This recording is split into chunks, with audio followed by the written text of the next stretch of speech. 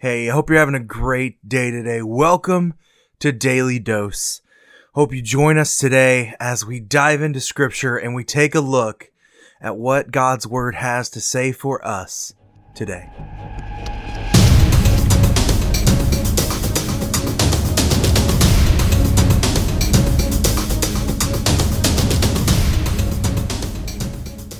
Hey, how are you doing today? It is June 11th and welcome to Daily Dose. Today what we're going to talk about is a continuation, essentially, of what we talked about yesterday, and this idea of despair.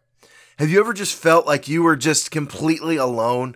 Have you ever felt like you were just literally thrown into a pit and just left there? You feel like there's no hope, there's nothing outside of us.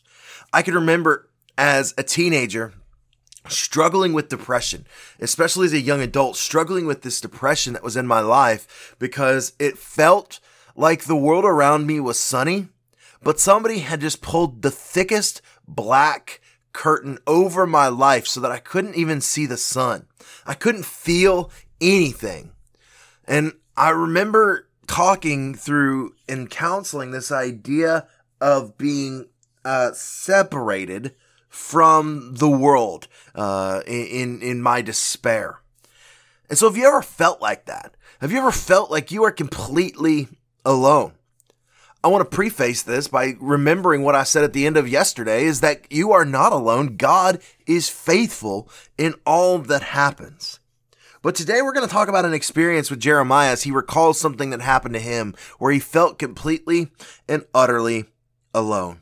If you have your Bibles, open with me to Lamentations chapter 3. Lamentations chapter 3, and read with me in verse 52.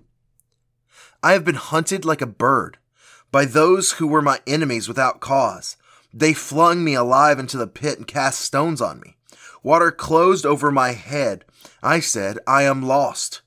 I called on your name, O Lord, from the depths of the pit. You heard my plea. Do not close your ear to my cry for help. You came near when I called on you, and you said, do not fear. You have taken up my cause, O Lord, and you have redeemed my life. This passage of scripture that we have, I think comes from, remember when we read in Jeremiah 38, when he had been thrown into this cistern, this hole, and he was literally sinking in the mud. I think what we're reading here is Jeremiah's response, his thoughts that was going through in this passage of scripture. And so when you look at this, he's calling out, he said, I've been hunted like a bird by those who are my enemies without cause. Remember, Jeremiah was preaching against the people. The people didn't like what he had to say, and so they put him into the mud. They were pushed. They threw him alive into the pit, and they cast stones on him. And this mud, this water, closed over my head, and I said, "I am lost." You know, as I read this, all I could think about was when Jonah was cast into the sea by the mariners. And he recapitulates this water that is just crushing on him, this darkness as the depths. That word depths in Jonah is that darkness of the water closing in on him. And that imagery just comes to my mind as Jeremiah is sinking in this pit. But here he says he called on his name, and he says, "You heard my plea."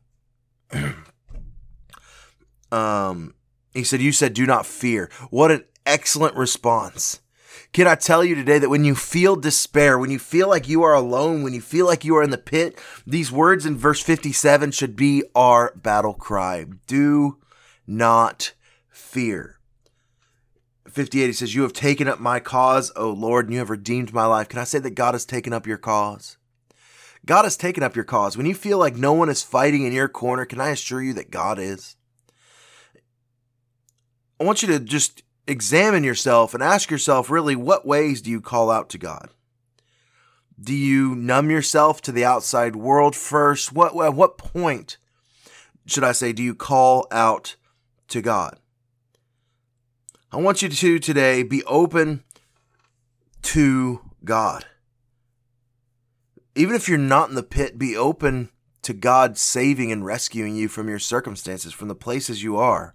Because store that feeling, store the knowledge of knowing that God has not abandoned you for the times when it does come and you do feel like you are in the pit.